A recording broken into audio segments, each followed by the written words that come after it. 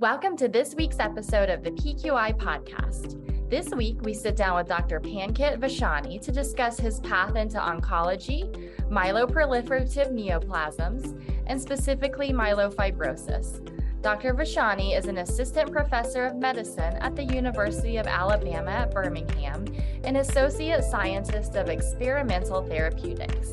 At UAB, he is involved in various clinical trials as a principal investigator.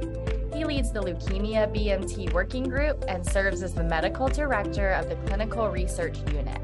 He also serves as a panelist helping create the AML and MPN treatment guidelines for the National Comprehensive Cancer Network.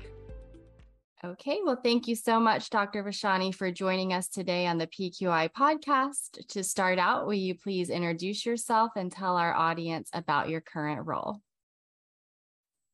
Thank you, Ginger.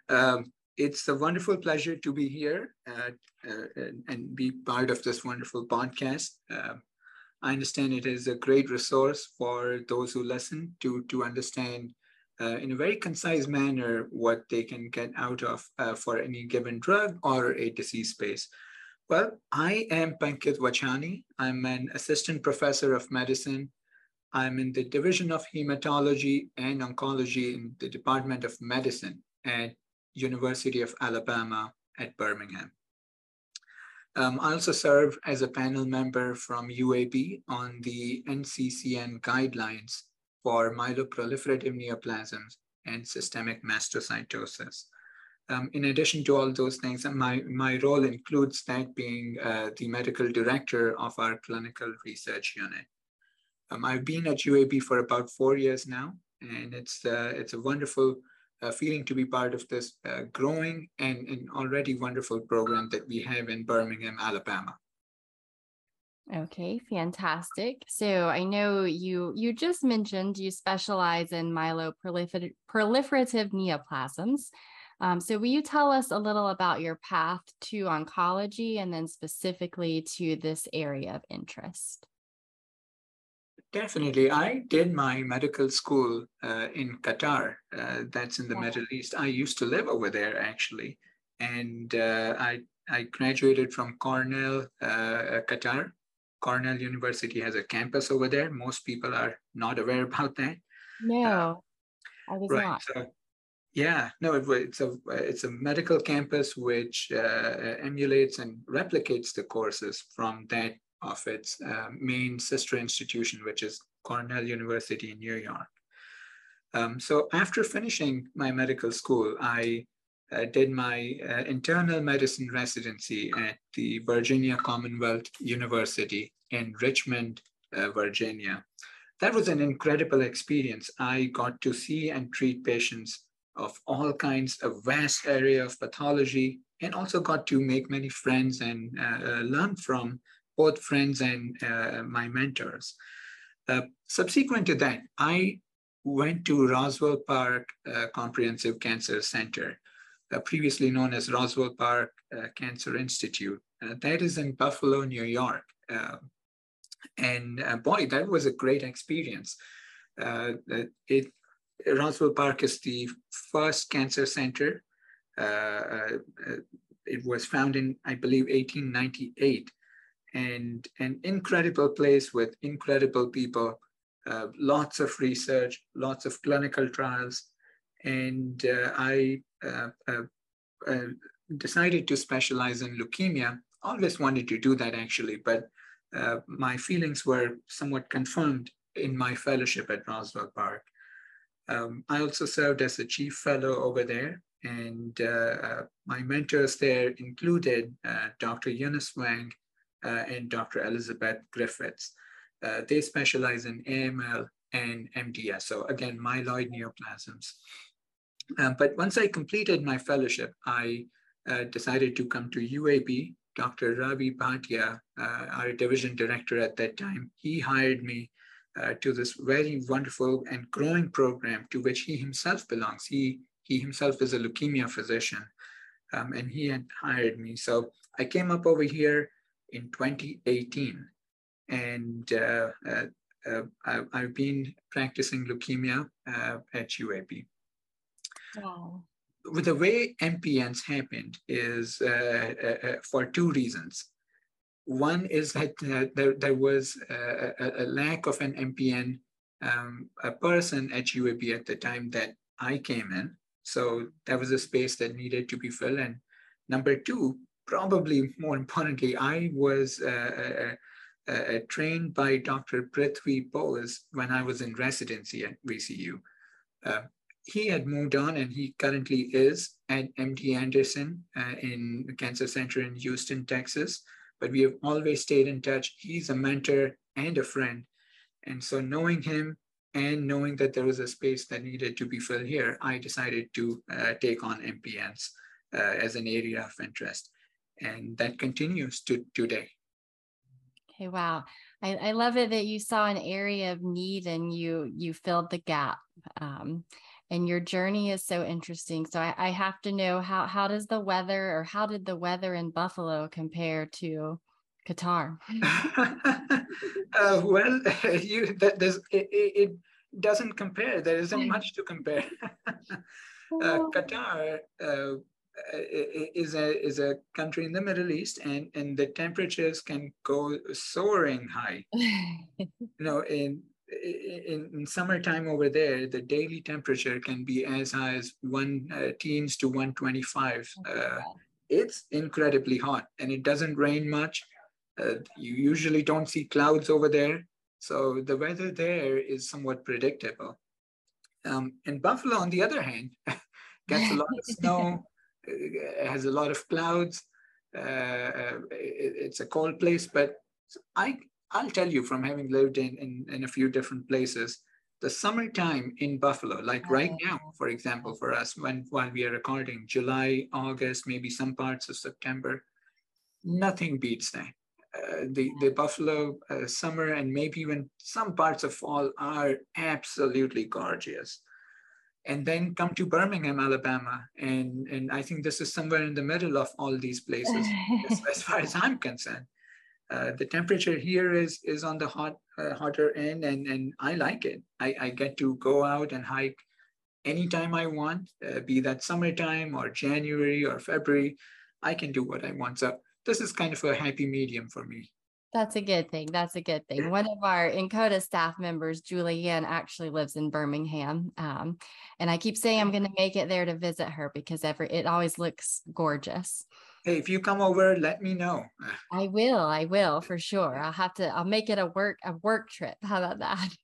Give me Wonderful. Looking forward to it. So I know that in the myeloproliferative neoplasms, you treat myelofibrosis. So it's something that we hear about a lot. And I think a lot of us don't know specific details or don't get too in depth with it. So can you give us the quick basics of this disease state? Sure thing. But let's first actually start from MPN, or myeloproliferative neoplasms. Okay. The word for this group of conditions was actually myeloproliferative disorders, MPD.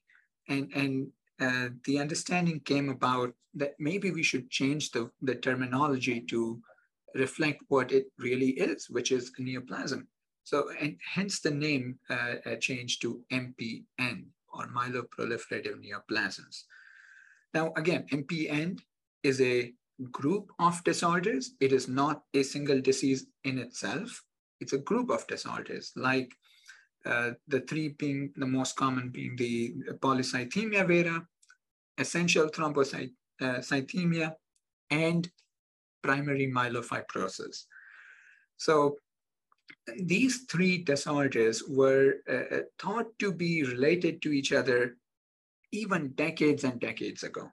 Back in 1951, the editor of the journal Blood and ASH president, Dr. Damashek, had postulated that maybe there was an undiscovered stimulus that connected all these different conditions, what seemed to be heterogeneous conditions, but nevertheless conditions. Maybe there was a stimulus that connected all these disorders under one group. And then fast forward by almost 5 decades, in 2005, a mutation in JAK2 gene, Janus kinase gene, was discovered. That was the JAK2 V617F mutation. And that turned out to be the undiscovered stimulus that Dr. Damashek was talking about. Yeah. So what this particular genetic mutation does, and by the way, this is not the only one. Subsequent to that, we have discovered that there are other JAK2 gene mutations in other exons in polycythemia vera, but also mutations in CALR mutation, gene, CALR, and also MPL, MPL, the three being the most common. So we have subsequently discovered that these three genes are commonly mutated in myeloproliferative neoplasms. What they do together is that when these mutations are found, and usually, by the way, these mutations are not found in the same patient at the same time, they are somewhat mutually exclusive, with some rare exceptions aside. But when these mutations are found, the JAK-STAT pathway in the neoplasm is hyperactivated, and it does not need a stimulus to be activated. So you have more proliferation, more cytokines, and the downstream effects of those things. Now, you asked me about myelofibrosis, but again, let's start with MPNs in general. So MPNs in general are marked by three things in common, maybe actually four. Number one is that they have a variety of symptoms that are associated with the conditions. Now, some of these symptoms are somewhat vague, but they are very commonly found. For example, fatigue or inactivity. These are very commonly found in patients with MPNs. But then also there are some very niche symptoms, somewhat symptoms that would be somewhat unusual to other patients. For example, itching or pruritus is something that we see a lot in patients with MPNs. We don't see it in other neoplasms or even other diseases. But not just itching, you can have bone pain or fever or unintentional weight loss. So some of these constitutional symptoms. Then there can be symptoms related to the enlargement of the spleen. So you can have a left upper quadrant abdominal discomfort, or for example, you can have an early satiety whereby you feel that you're full even though you have barely eaten anything. Okay. And then there are symptoms related to cytokines. So for example, some patients complain about issues with concentration. We already talked about itching or pruritus. So again, to put it simply, a variety of symptoms is what binds MPNs together. But the second thing that's also common in it is the propensity for thrombosis and bleeding. Now, these are contradictory things, almost they're on the opposite ends, but we do see that happen. As the bleeding part happens, generally speaking, when the platelet count is very high, which then subsequently puts the patient at a higher risk for bleeding.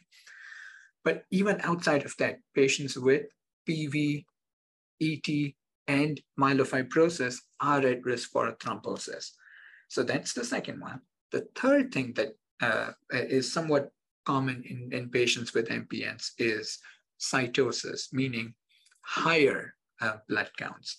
So patients with all three conditions can have a high white blood count, they can have high platelet count, and in the case of polycythemia vera, they can also have a higher red blood cell mass or hemoglobin or hematocrit. These are connected things. So that was the third point about cytosis.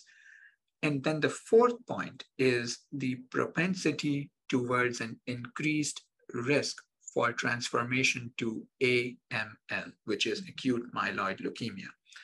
Given that myeloproliferative neoplasms like the PV, ET, and MF, given that these are myeloid neoplasms, over time they acquire more mutations, undergo clonal changes, and there can be a risk for progressing towards acute myeloid leukemia. Now, coming to myelofibrosis, which is one of these three common MPNs. In myelofibrosis, yes, we definitely see the symptoms that we talked about. In fact, the symptom burden is on the higher end. So that is one very distinct thing that we see in MF. The second thing that draws attention from everyone is the part about splenomegaly. Almost everyone, but not everyone, so around 80 to 90% of patients with a new diagnosis of myelofibrosis present with splenomegaly. Okay. And you can have the symptoms then associated of splenomegaly.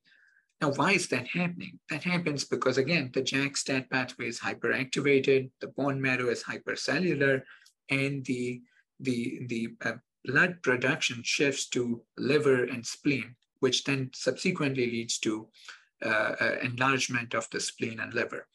Not to mention that, like the word myelofibrosis says, there is fibrosis or scarring, to put it very simply, reticulin and collagen fibrosis that's happening in the bone marrow.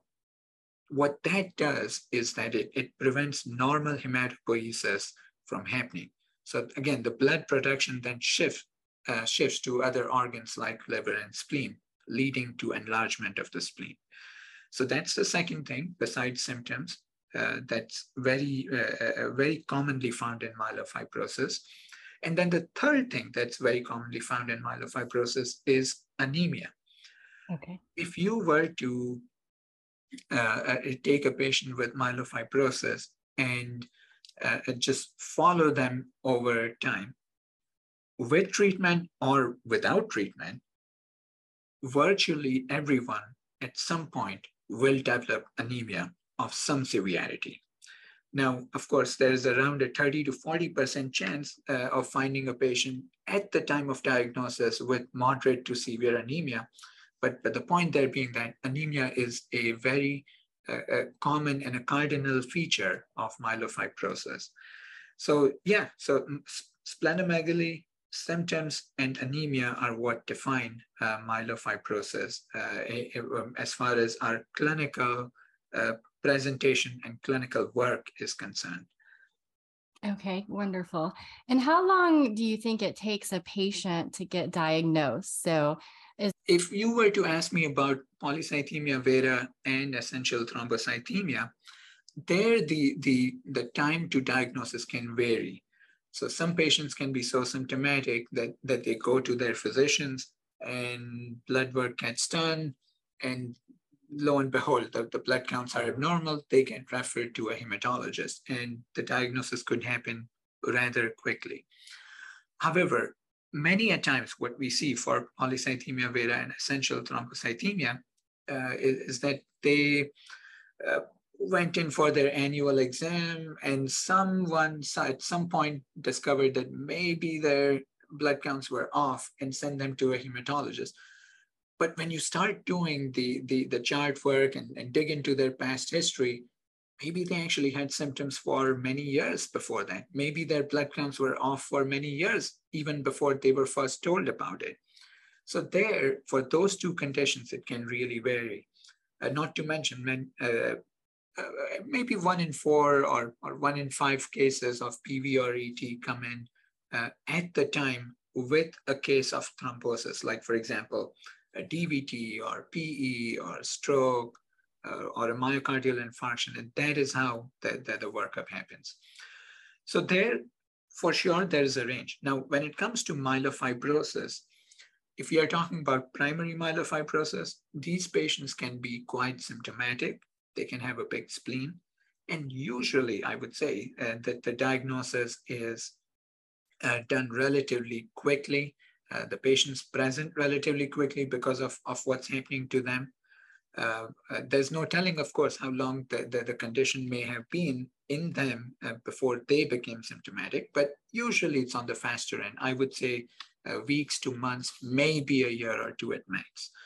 On the other hand, if you happen to have secondary myelofibrosis, which is a condition or a terminology that we use to describe patients with polycythemia vera and essential thrombocythemia who have over time progressed to a myelofibrosis-like picture.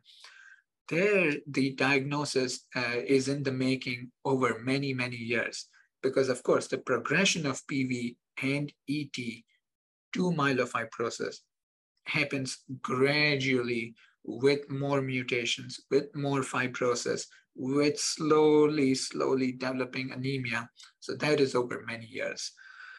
So Ginger, I wish I could give you a single answer, but it really depends on the condition and whether you've progressed or not. Okay. No, thank you. That's a great answer. And then with that, are there any updates in current treatments for myelofibrosis? And what would you say are the most important things for the team? So we have pharmacists, technicians, nurses, physicians to know to best manage these patients. Absolutely. So, we mentioned before that in 2005, the JAK2 gene mutation was first discovered. What's remarkable is that just 6 years later, the first JAK2 and JAK1, JAK2 inhibitor was FDA approved for myelofibrosis, that being ruxolitinib or Jakafi, that's the brand name for now, through Incyte. So ruxolitinib has been on market and available for patients to use for now 10 plus years. It is an incredible drug at helping alleviate symptoms. It also helps patients reduce their splenomegaly. And there is a lot of research that appears to show that by using it, and preferably by using it earlier in the disease course, maybe we are improving the overall survival of these patients as well. Now, something to keep in mind about ruxolitinib is that the dosing of ruxolitinib should be platelet-based. That is how it was done in the original COMFORT studies, COMFORT 1 and COMFORT 2. And so keep in mind that your initial dose and even the subsequent doses should be based on that. Well, we had previously talked about how common anemia is during the journey of a patient. So when anemia happens, sometimes the physicians and the healthcare providers are somewhat forced to decrease the dose of ruxolitinib because it can have an effect on the overall hematopoiesis and possibly also thereby causing anemia. So yes, ruxolitinib may be reduced based on the severity of anemia, although we try not to do that. How else then do we manage the anemia? Well, use the adjunct therapies if possible. For example, erythropoietin stimulating agents are used commonly, like darbepoetin or Procrit. Also, there are other agents like danazol, and every now and then some patients do require transfusions as well. But keeping those points aside, ruxolitinib is, generally speaking, a very well-tolerated drug. A few years ago, maybe 3 years ago or so now, fedratinib was approved. Fedratinib is also a JAK inhibitor, and the approval of fedratinib came for patients with intermediate to or high-risk myelofibrosis. Now, this drug could be used in second-line or first-line setting, although most of us use ruxolitinib in first-line setting. In second-line setting, fedratinib can certainly be used, and some points to keep in mind are that it can have GI intolerances, like nausea, vomiting, diarrhea can be seen in patients who go on fedratinib. And the general advice there is to use antiemetics, antidiarrheal agents early in the disease process, sometimes even prophylactically if needed, to manage the adverse events. Okay.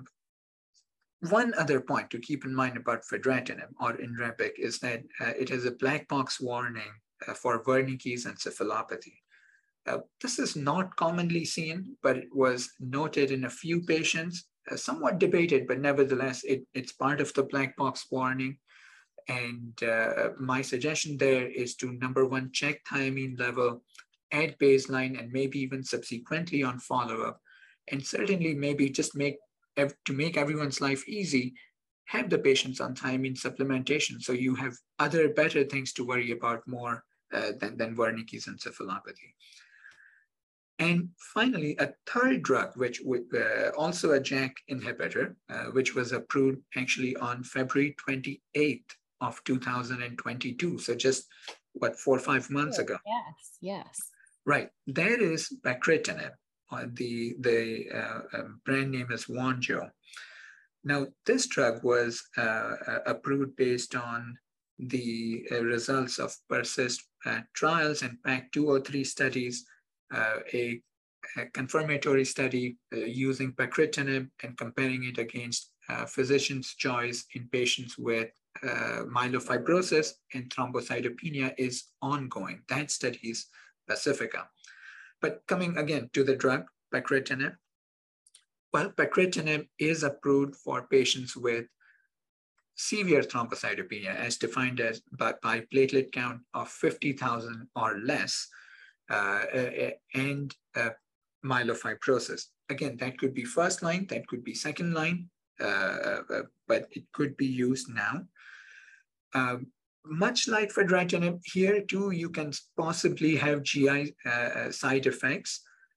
And my suggestion and advice is just like fedratinib, which is to use antiemetics, antidiarrheal agents as early in the process as possible, ideally even prophylactically for the first 1 or 2 weeks, if not a little bit longer. There is also a point about QTC prolongation. We have not seen this commonly, but nevertheless, check an EKG early in the disease process. So again, we have better things to focus on after that. Okay. Thank you. I think that was a great overview in a quick time period.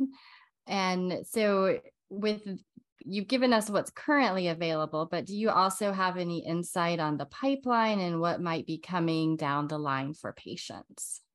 Sure thing. And I won't go in great details about the ones which are possibly looking very promising, but I'll mention a few names. And it's hard to, let me start with the disclaimer. There are so many clinical trials ongoing in myelofibrosis. I just cannot cover every single thing here, but let me mention some of those interesting ones. So number one is momelotinib. This is a JAK2 ACVR1 inhibitor. At ASCO 2022, a month and a half or 2 months ago, we had the results of these presented at in a plenary session. And that was from a study called Momentum. Now, in that study, momelotinib was compared against danazol in patients who were symptomatic, had myelofibrosis, and had splenomegaly. So this drug is looking very promising, and we anticipate that if FDA too thinks so, maybe we'll have an approval coming later this year or so. We think that the approval will very likely be in patients who have myelofibrosis and have anemia and or symptoms. So that is probably the one area where it will come in. You know, previously we talked about ruxolitinib, fedratinib, and pacritinib. These are the 3 JAK inhibitors which are already available for use.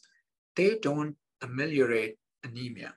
On the other hand, momelotinib, which is looking like it may gain approval from the FDA, given its mechanism of action, can have anemia ameliorating benefits. So that is something definitely to look out for. Okay. Second thing is luspatercept. Now, luspatercept, as the audience would know, is approved in thalassemias and also certain subtypes of myelodysplastic syndromes. There is a study ongoing. The study name is Independence. And in that, patients with anemia and myelofibrosis are getting enrolled.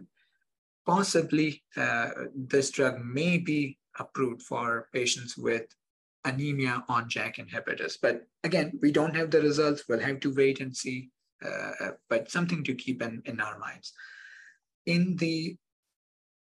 On the other hand, in terms of some other JAK inhibitors, which may be, let me correct myself, not JAK inhibitors, but rather some drugs which could be added on to JAK inhibitors, either in the frontline space or in the add-on space, whereby you have had patients on JAK inhibitors, but the benefits have not been as well or as much as you wanted, or possibly even the third setting, which is that someone was on JAK inhibitor, but now they are losing response. What can you add on at that time point? So almost like a second line setting.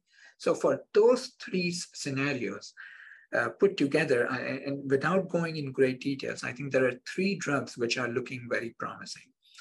Number one, in no particular order, is a drug called pelabresib. So that is a BET inhibitor, and that is undergoing evaluation in MANIFEST-2 study in combination with ruxolitinib in the frontline setting.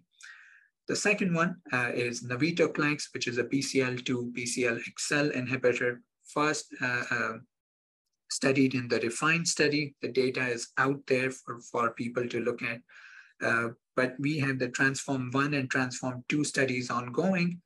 Would be very exciting to see some positive data come out at some point over the next year or so, hopefully. And then there is the third one, which is parsaclisib. That is a PI3 kinase inhibitor, and that is ongoing in studies as well. I think that too will have some results in the next year or so. So I have my eyes on these three drugs for sure. Again, there are a variety of other clinical trials ongoing as well. If there was a podcast made just for that, I would be happy to come on and chat about all of those. Well, in the next season, we may have to design that and have you come talk about just the pipeline. Sure. Really interesting. And it sounds like there are some new great options coming, hopefully, for patients too. Right. And then I'm going to maybe combine my next two questions into one. And just you can give it a two-part answer. But I know you've mentioned UAB and the program and kind of your mentors. But can you tell us more about your program there at UAB? And I know you're building that out for patients. And as part of that, what is your favorite part of your job? Sure.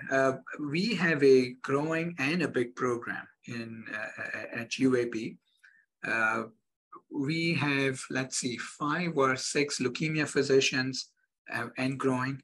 We have 5 or 6, I think 6 transplant physicians. We have 6 or 7 myeloma physicians, and we have right now 4 lymphoma physicians. So that's a decently sized, I would say, malignant hematology program.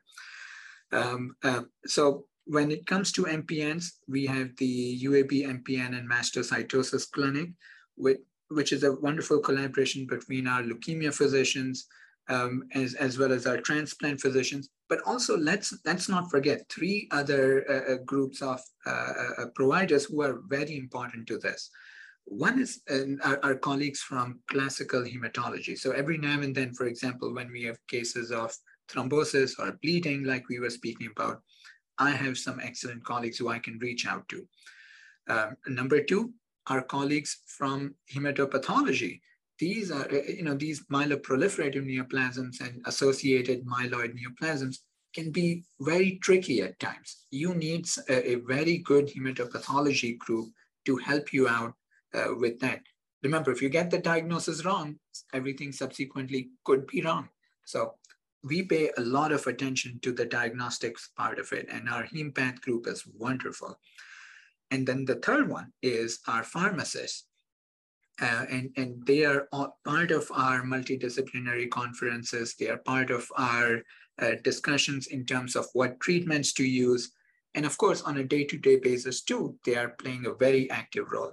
Now, we work with all of these in our UAB, MPN, and mastocytosis collaborative group. But of course, we also have nursing staff, our advanced practice providers are there, social workers are there, and I'm sure I'm forgetting some others right now who I will immediately recall right after this podcast. But this is a collaborative work, Ginger. And to answer the second part of your question, which is what's my favorite part of the job? It is to work with everyone. I love that. Yeah, this is a team game. Medicine, in my opinion, is the greatest team sport that's out there. No single person can work on their own. We work as part of a team. We provide care as part of a team to our patients. But besides that, I think seeing patients and offering new clinical trials and playing my little role in advancing this field is what really gives me joy. It's wonderful. And I would say it's not a little role, it's a huge role, especially to those the patients that you're treating. It's huge. So thank you for everything you're doing. Thank you. Mm-hmm. And then just a couple of final questions we ask all of our podcast guests. We call this the PQI podcast to bring awareness to NCODA's positive quality intervention resource. What value do you see in this resource? Oh, great. That's a good one. And I've seen some of these PQI resources. I know my pharmacy team has also seen that.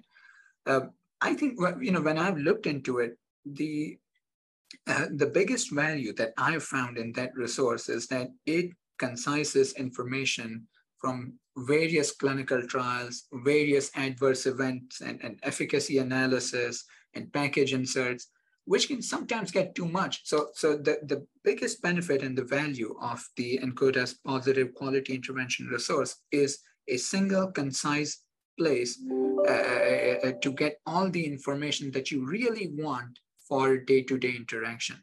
Now, of course, if you want to figure out some very uncommon adverse event, something that's very minute or detailed information, go to the original source. But if you want information for day-to-day practice, I think NCODA's PQI resource is a fantastic place.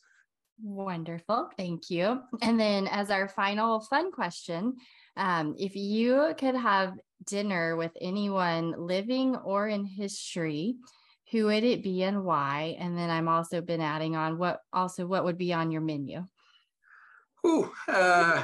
Let's see. Let me open my book of people who I would like to have dinner with.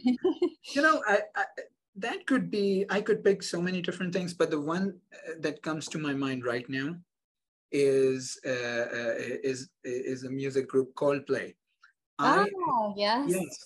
Yes, I'm a big Coldplay fan, also a big Yanni fan. Yanni, the Greek Armenian musician who plays piano and has his own concerts.